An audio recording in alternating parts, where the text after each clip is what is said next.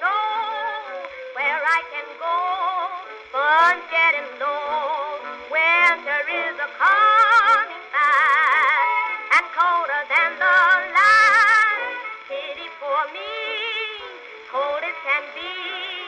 When breezes blow with ice and snow, no wonder then I sing time and again. Welcome to Sparky on Ice, the coldest podcast on the internet. Today is November 9th, and I've been on ice for 88 days. Welcome back, everyone. Yes, it's been a long time since my last episode, and I do apologize for that.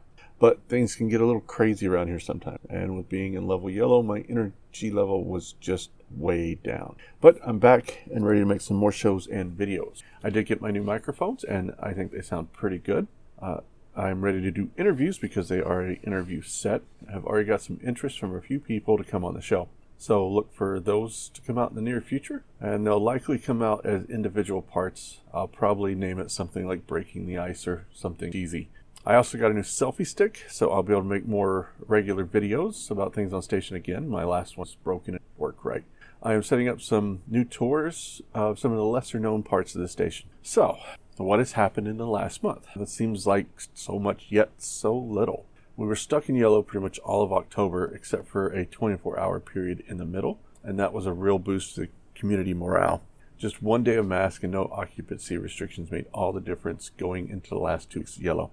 A lot of folks on station are new and didn't know what it could be like, and I think it kept some of them from leaving. But it had to end, and we went back to yellow. And this time it was actually worse. I talked last episode about the second serving line we had to work on. Well, it finally got some use in the last week of October, and man, was it frustrating. There was no eating in the galley at all, and people had to find other places to eat. Most people don't really have a good place, except, in their rooms, or maybe where they work. So they had to make do with what was available, and that meant lounges and bars. But we also had occupancy limits on those as well, so only a few people could use them at a time. And most people apparently just ended up eating on their beds, which really, really sucks. The carryout containers were a pain as well. They were being handled differently than our other wastes, so we couldn't put them into the landfill or food waste. There were special bins outside the dorms for them. Most people would use those bins, but some would just fill up the trash centers. And being an RA, I took on the task of sorting them out and taking them to the correct bin, sometimes twice a day. I guess that is a small price to pay for getting my own room. And finally, this week, yellow ended. At 5 p.m. Wednesday, the mask came off and we were free for almost a full month. And that night was a trivia night. I hosted with a friend and our theme was colors. So I found as many rainbow and color memes as I could throw in for fun. One was the double rainbow guy, and the other was the original Nyan Cat video. I think it went over really well. Had a lot of people telling me how much fun it was. I do have 2 other hosts that are ready to go for the next couple, so I don't have to do as much work on those, which is good. This week was also huge because of the town Halloween party. This is a huge deal every year since it is the first big party of the summer season. It takes place in the big gym, and Supply does pretty much all the hosting. They do almost all the decorations, and I am the AV person for Rec this year, so I do all the sound system setup for most of the events this year, and I really like doing that. I get to use my skills and make things sound really good. Set the speakers right, make sure you got the right reverb coming back, and it's really nice. I like doing it. And I actually dressed up this year. I spent hours creating a mobile DJ booth that went along with a mask I found in SCUA. That was a skeleton-like mask, and I went as DJ Death. I used a tablet to display the laptop I had in my backpack doing all the mixing. I played a remix of Put a Spell on You, Spooky Scary Skeletons, Off With Your Head, and Ghostbusters. I got a lot of good comments about it. Most people thought it was a cool way to use equipment. Some people actually thought it was fake until I actually did a mix right there in front of them. I didn't win any contests, but I got to help lead the parade since I had the music. Oh, and the costumes were pretty good also. One couple came as Wayne and Garth from Wayne's World. That's pretty inventive.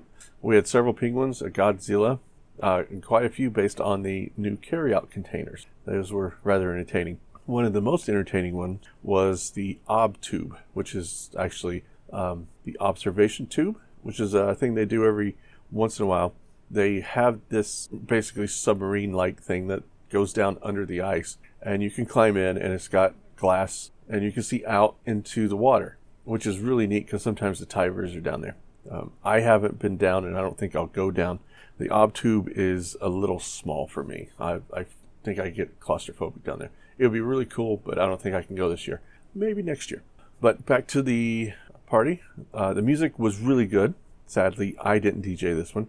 I did do a lot of dancing, which was new for me. I've never really danced in public before, so it was interesting. So, yeah, I'll do it again. I'll learn how to dance better because, I did the typical old white man dance, but we'll see how it goes. And the mass casualty team has started up again. I'm doing the same thing I've done every season, and that's working with the medical team. I do like the new doctor. She seems very nice.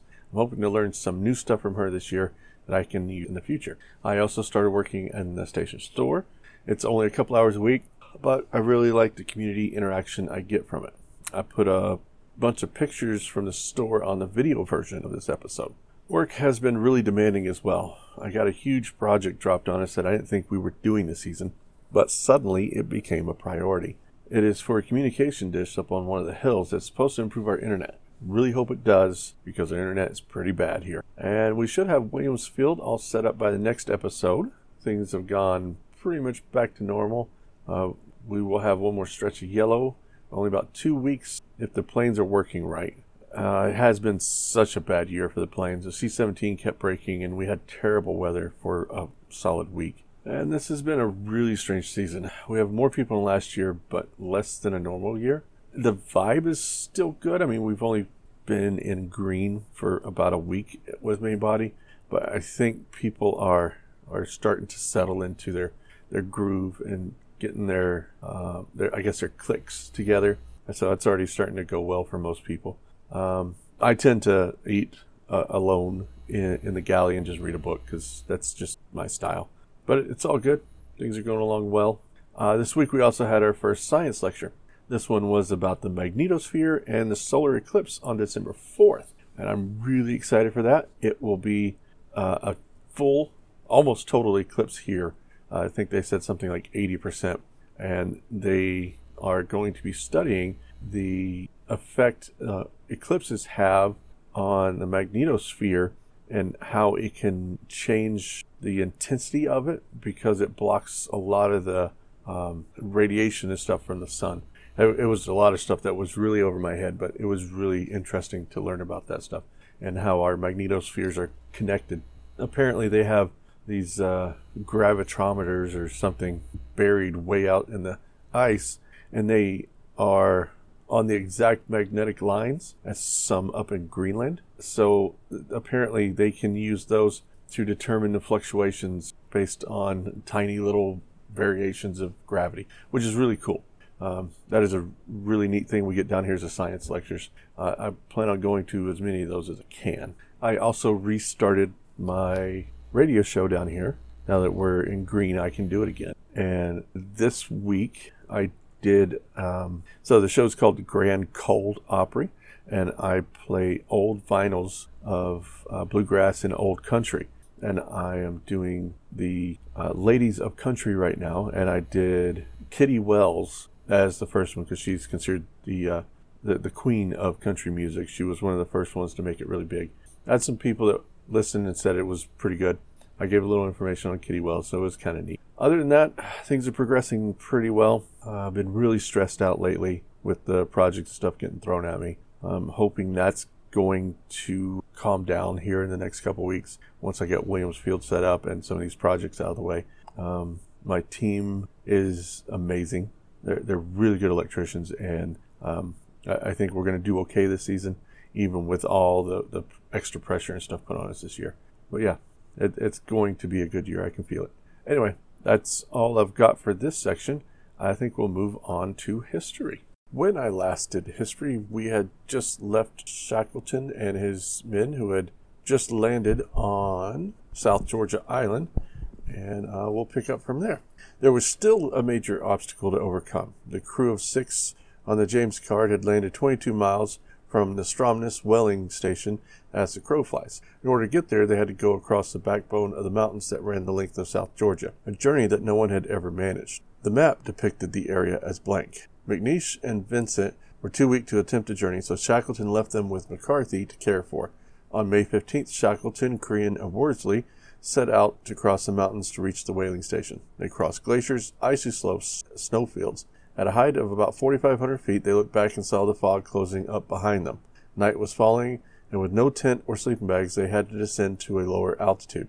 They slid down a snowy slope in a matter of minutes, losing about 900 feet in the process. They had a hot meal with two of them sheltering the cooker from the wind. Darkness fell, and they carried on walking. Soon a full moon appeared, lighting their way.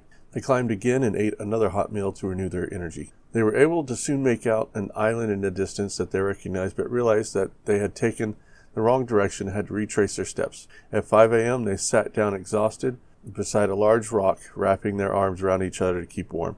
Worsley and Crean fell asleep, but Shackleton realized if they all did so, they may never wake again.